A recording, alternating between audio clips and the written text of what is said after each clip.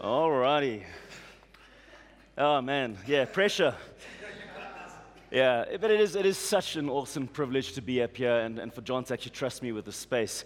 I've had like every second person has just been telling me, "Oh man, we're so pumped, we're so excited here." And I'm like, "No, stop it," because it really just it does increase that pressure, you know. But I even had some very dear friends of mine dress me this morning in my new shirt, you know. So everyone's rooting for me, and I really do appreciate that. But, you know, I remember when John first mentioned this, and he was so stoked about this. He's like, it's such a fun series. It's so great. We're going to be talking about heroes and villains. And then it finally got to the point where he was like, you should say something too, you know. And I was like, ooh, like in that moment, you know, like, it's not John. It's not totally me. I mean, John's always just so gracious in everything he says and does. But I was like, oh, this is a test, you know. Like, Chris, do you read your Bible? You know. Do you know the characters of your Bible? Do you know the right answer? You know, I was like, I was like, oh yes, I do. I know this one. It's Jesus, right? Because it always is Jesus, especially when you're talking to your pastor, right? But, you know, that would be a pretty quick and easy sermon. I'd love to do that. But we also know that all you need is Jesus can sometimes be a bit of a cliche. And maybe you shouldn't say that in church, but it can. I've seen that in my life. I mean, my mom was great like that. I remember sometimes going to my mom and unpacking on her with whatever struggle I was going. And I'm talking like big stuff, you know. Going to my mom and just unpacking. I'm like, I'm battling with this, and I'm battling, you know, Mom. And she'd kind of look at me and say, just put it in God's hands, you know, which is true, right? But it's just not always what you want to hear when life gets real and life gets tough. But that's what I love so much about the series, right? Because we're looking at heroes and villains. We're looking at imperfect people living imperfect lives in relationship to a perfect God. And how sometimes those imperfect circumstances, not sometimes, at least when you're with God, get turned around for good. I mean, Claude's just said that promise. I love that scripture, Romans 8:28. All things. I mean, aren't you happy if you believe that promise and you take that promise on? Aren't you happy for that little word, all? It doesn't say some things or those things or these things. It's all things work for good for those who love the Lord. And so after a little bit of thought, I thought I would really like to speak about Joseph. Because he's a hero. I mean, we could think of him as a villain, I think, for one main reason. You can probably relate to me, some of you. He's probably a villain for the single reason that he created taxes. I mean, I'm not a historian, but I think it's actually historically correct. He's the guy who implemented taxes. But for the sake of today, we're definitely going to look at him as a hero. He's an awesome character. And the main reason I look at him as a hero is because he had a superpower. And I thought that was so fitting for the series that we're in. That superpower is summed up real nicely in the story of Joseph in Genesis 39, verses 2-5. And it says, "The Lord was with Joseph, so that he prospered, and he lived in the house of his Egyptian master. When his master saw that the Lord was with him, and that the Lord gave him success in everything he did, Joseph found favor in his eyes and became his attendant. Potiphar put him in charge of his household, and he entrusted to his care everything he owned. From the time he put him in charge of his household and of all that he owned, the Lord blessed the household of the Egyptian because of Joseph. The blessing of the Lord was on everything Potiphar had, both in the house and in the field." That sounds pretty cool. Every time I used to read the story of Joseph, I'd read that passage and think like, ooh, I want that. I want that superpower. Now, Joseph was a pretty incredible man, and he was given giftings. If you know the story of Joseph, and if you don't, I encourage you to go read it today. But Joseph was given a gifting, and one of those giftings was that he was able to interpret dreams. And it was that gifting that ultimately led him into the destiny that God had designed for him. But even beyond that, when we read this passage, we see they had a couple of other powers. I don't know if you picked up on what his superpower was, though. You know, was it the fact that he was given favor? Was it the fact that everything his hand touched succeeded? I mean, this all sounds pretty good. Was it the fact that just people around him would be blessed just from being in his proximity? You know, I mean, those are cool powers. I mean, I want those powers in my life. But it's not his superpower. Did you guys pick up on his superpower? I'm going to read the passage again, and I'll stop when I get to it, right? The Lord was with Joseph. All right?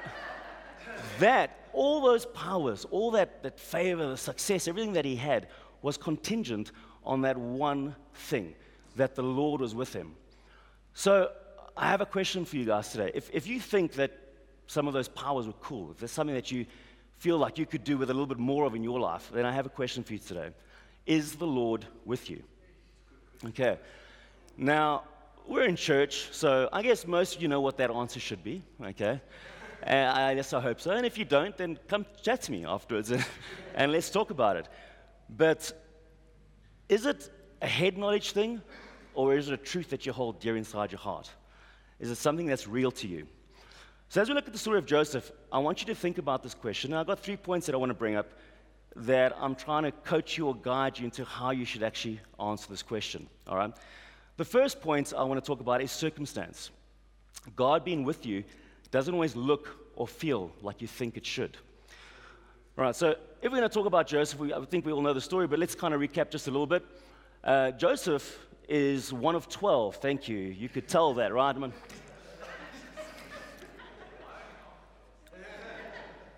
So he's one of 12, and he is the favorite son of Jacob, okay? Jacob, son of Isaac, son of Abraham. So these are like children of promise, right? And Jacob's a really cool dad because he's not like us. You know, like my kids have asked me from time to time, or asked my beautiful wife over there, do you have a favorite? You know, they're accused of having a favorite, but we would generally answer like, no. We love all our children equally, you know? We maybe just love them in different ways, you know, but we keep it pretty even. Not Jacob. He's like, if you ask Jacob, do you have a favorite son? He's like, yes, Joseph, over there. In fact, he's so much my favorite son, I'm going to give him this really special robe that none of you get. It's a robe of beautiful colors that makes him stand out so that you'll be reminded day in and day out that he's my favorite. All right? And when you read the scripture and you look at the story of Joseph, it sounds like he had a really good relationship with his dad as well. Because there's a small line in there which kind of highlights something for me. And it says that Joseph would very often bring a bad report about his brothers. So they were tight. You know, he would come like, Dad, you know, I mean, I get annoyed when my kids come to me and say like, oh, you know, Dad, this one did that and this one did that. You know, it's like, oh, stop telling on your siblings, you know, just like go be friendly. And, but anyway, so they had this amazing relationship. And at the age of about 17, this gifting that God has blessed Joseph with of dreams and interpreting dreams happens. And he has these 2 dreams. You know the dreams. The first one is he's out there with his brothers. They're all working together. They're gathering wheat, putting them into sheaves. And in his dream, his sheaf stands up and all the others bow down to it. All right? Second dreams goes even beyond that. He's now the center of the universe pretty much. And the stars and the moon are bowing down to Joseph. Now, Joseph knows his brothers don't like him. I mean, you know, it's they're in their faces the whole time. So he thinks, this is a great story to share with my brothers. Okay? Doesn't earn him points, all right? So that's Joseph. That gives us a little bit of insight into his character and how Joseph was. But I think if you were to ask Joseph at this point in his life, you know, favorite son, special coat, dreams about being the ruler of the universe. Hey, Joseph, is God with you? Do you think God's with you? Yeah. He is with me, okay? But circumstances change quite quickly for Joseph one day, because one day his dad says, hey, Joseph, because, you know, they were tired, they were hanging out, the brothers were out in the field working. But I think, like us, Jacob was like, get out of the house. It's enough screen time, go outside. So he tells Joseph, he says, go check on your brothers, okay? They're out grazing the sheep. Please go check on your brothers, see how they're doing. And I think important notes here is, in obedience, Joseph gets up and he does what his father asks. So he's doing the right thing here, all right? And he goes off, and I think you guys know, he's got this bright coat of many colors, so his brothers see him from a distance. They're like, that's Joseph. And while he's still coming to them, they plot to kill him. Thankfully for Reuben, that never transpires, but what they do is when he gets there, they rip him off of the special coat, they take his identity away, they throw him into a pit, and later they sell him to be a slave. So from being top of the hill, king dog, everything is going right for me, he's now naked, alone, chained in a pit on the way to Egypt to be sold as a slave. Circumstances really changed. I've got to wonder what was going through his head when he was sitting on that camel wagon or whatever it was, what he thought. Do you think he was feeling, wow, God's with me, you know? And yet, hindsight being 20/20 vision, we get to see the story and we know that in fact he was, because the very next verse, after it says that he was sold as a slave into Egypt, is the opening scripture that I opened up with about how God was with him and how he prospered in the house of Potiphar. And I love the story of Potiphar's house with Joseph because that's where we get to see these superpowers of him. But what's so great about it as well is it's not just that Joseph's benefiting from God being with him, but it's such a powerful thing in his life that other people can see it on him. Potiphar is so impressed, and he recognizes, he says he can see that the Lord is with Joseph. So being a wise man, Potiphar says, Joseph, come here, buddy, I want some of that, all right? I'm going to put you in charge of everything. I want you to run everything. He probably taught him, he probably guided him a little bit, taught him delegation, and over the years, he was elevated to number 2, okay? There was no one greater in the house of Potiphar besides Joseph. He was really the number 2. Potiphar's wife, not so wise.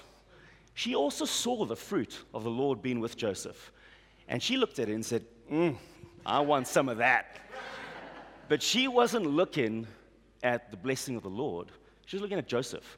She was focusing on the blessing that the Lord brought about instead of the blessor. And so she makes the mistake of throwing herself at Joseph. She says to him one day, she wants him to lie with her. She wasn't sleepy. Okay, we know what she was after. So she's throwing herself at Joseph, and Joseph, he does the right thing. I like this part because it shows us that Joseph's character has really started to transform over the years and how he responds to this temptation. In the first way, he could have, if you think about this, just try to put it into, natural terms.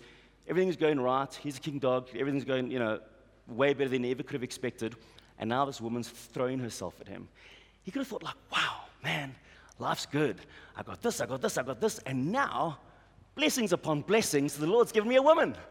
Woo! But no, he has wisdom. And he responds to her, and I love this response, because he says, how then can I do this great wickedness and sin against God? And for me, that's profound. Because in our everyday life, it's quite easy to think that, we're succeeding, or we're doing this. Or in his case, he could have been like, Potiphar's been so good to me. I mean, Potiphar took me as a slave boy, and he's elevated me, and he's given me responsibility, and he's given me so much. How could I sin against Potiphar, my good man? But no, he recognizes that every good thing comes from the Lord, and that's how he responds. Fortunately, it doesn't deter her. She carries on. And that brings me to the second point, where I just see such deep, strong character in Joseph. He knows that he's just a man. He knows that he has weaknesses. And in the light of that temptation, he could have said, I know that it would be sinning against God for me to do this thing. But it's kind of nice, She's complimenting me. She tells me I look good. She makes me feel good. She's stroking my ego. I can tap dance around this, and I just won't cross that line because, I know what's right and wrong. But it's not what he does. Again, there's wisdom here. He turns and runs, okay? And that wasn't weakness on his part. That was strength. That was wisdom. That was the evidence of God working in Joseph's life and giving him that wisdom. So he did the right thing, just like when he obeyed his father to go and look out go check on his brothers. He does the right thing. But again, the right thing changes his circumstances. And he gets thrown into prison because she accuses him of rape, and then off he goes. But the Lord was with Joseph and showed him steadfast love and gave him favor in the sight of the keeper of the prison. And the keeper of the prison put Joseph in charge of all the prisoners who were in the prison. Whatever was done there, he was the one who did it. The keeper of the prison paid no attention to anything that was in Joseph's charge, because the Lord was with him, and whatever he did, the Lord made it succeed.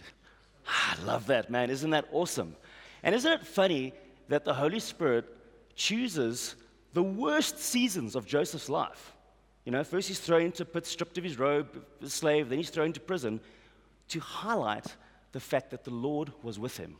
That's when the Holy Spirit puts into Scripture for us. And I just love it. It's such an awesome, awesome truth. Which brings me to point number 2. All right, so when answering the question, is the Lord with you? We're not really looking at circumstance, because that doesn't seem to be a good indicator. The second point I want to bring up is truth. Because, as Claude said, I love that she opened with us, if God is with you, all things work for good. Now, this is a truth, it's an all-encompassing truth that trumps circumstance. Doesn't matter what you're going through, this truth will prevail.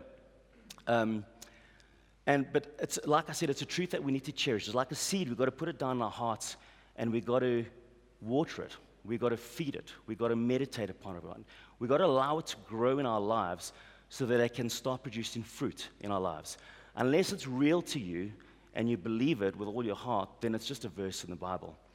So, when we look at the lives of Joseph, talking about circumstance and this truth, I don't say that God necessarily orchestrated the pit or the slave or the chains or the prison, all of that, but he certainly did use it for good. See, if Joseph wasn't thrown in a pit and slaughtered as a slave, he would never have ended up in Potiphar's house. If he was never in Potiphar's house, he never would have been thrown into prison because of Potiphar's wife. If he had never been thrown in prison, he would never have had the opportunity to then use the gifting God gave him of interpreting dreams to be able to interpret the dreams of Potiphar's cupbearer and baker. And if he had never done that, his gifting would never have allowed him to stand before a king and basically bring him into his full destiny that God had planned for him from, 13 years before? He had his dream, 13 years before. And so God used every circumstance for his good. When I was younger, I used to read the story of Joseph. I've always loved it because of, as I said, the powers and everything that came upon Joseph's life. But I always saw it as 3 seasons. Joseph was 17 years old and he got given a promise. And then 13 years later, that promise came to be. And the time in between for me was very much just like a desert place, a place of waiting, where time had to pass before the promise finally came. Like God just took some time. But I think sometimes we can all feel like that. When we've been given a promise or a vision or something that we think we should be doing something for the Lord, or we should be at this place in our life, and we're not there yet, and we're just in the season of waiting. And really it's not, because when we look at Joseph's life, that season of waiting was a season of growth. It was a season of developing fruit. It was a season of increasing in wisdom. I just love that about God, how he will use everything to make you more like Jesus, to make you more to the person that he wants you to be. I won't read it to you, I haven't written it down, but it's like the scripture from Jeremiah 17. And when we can live in that space where we are trusting God with that truth, that all things work together for good, it's like a tree planted by waters. That scripture from Jeremiah, if you trust in man, you're like a tree planted in the desert, or you're going to wither and die. But if you trust in God and his processes, not on circumstance, you're like a tree planted by waters, and you will have leaves all the time, and you'll bear fruit in its season. I really love that. And that brings me to the third point. Now, the third point in answering the question is maybe more of a barometer, because we have head knowledge and we have truth, So, is the Lord with you? Yes, yes, yes. If it's a truth to you that is really planted inside of you, there is a barometer, and that is fruit. Because if the Lord is with you, he is blessing you right now, and it will bear fruit in your lives. So that third point being fruit, I think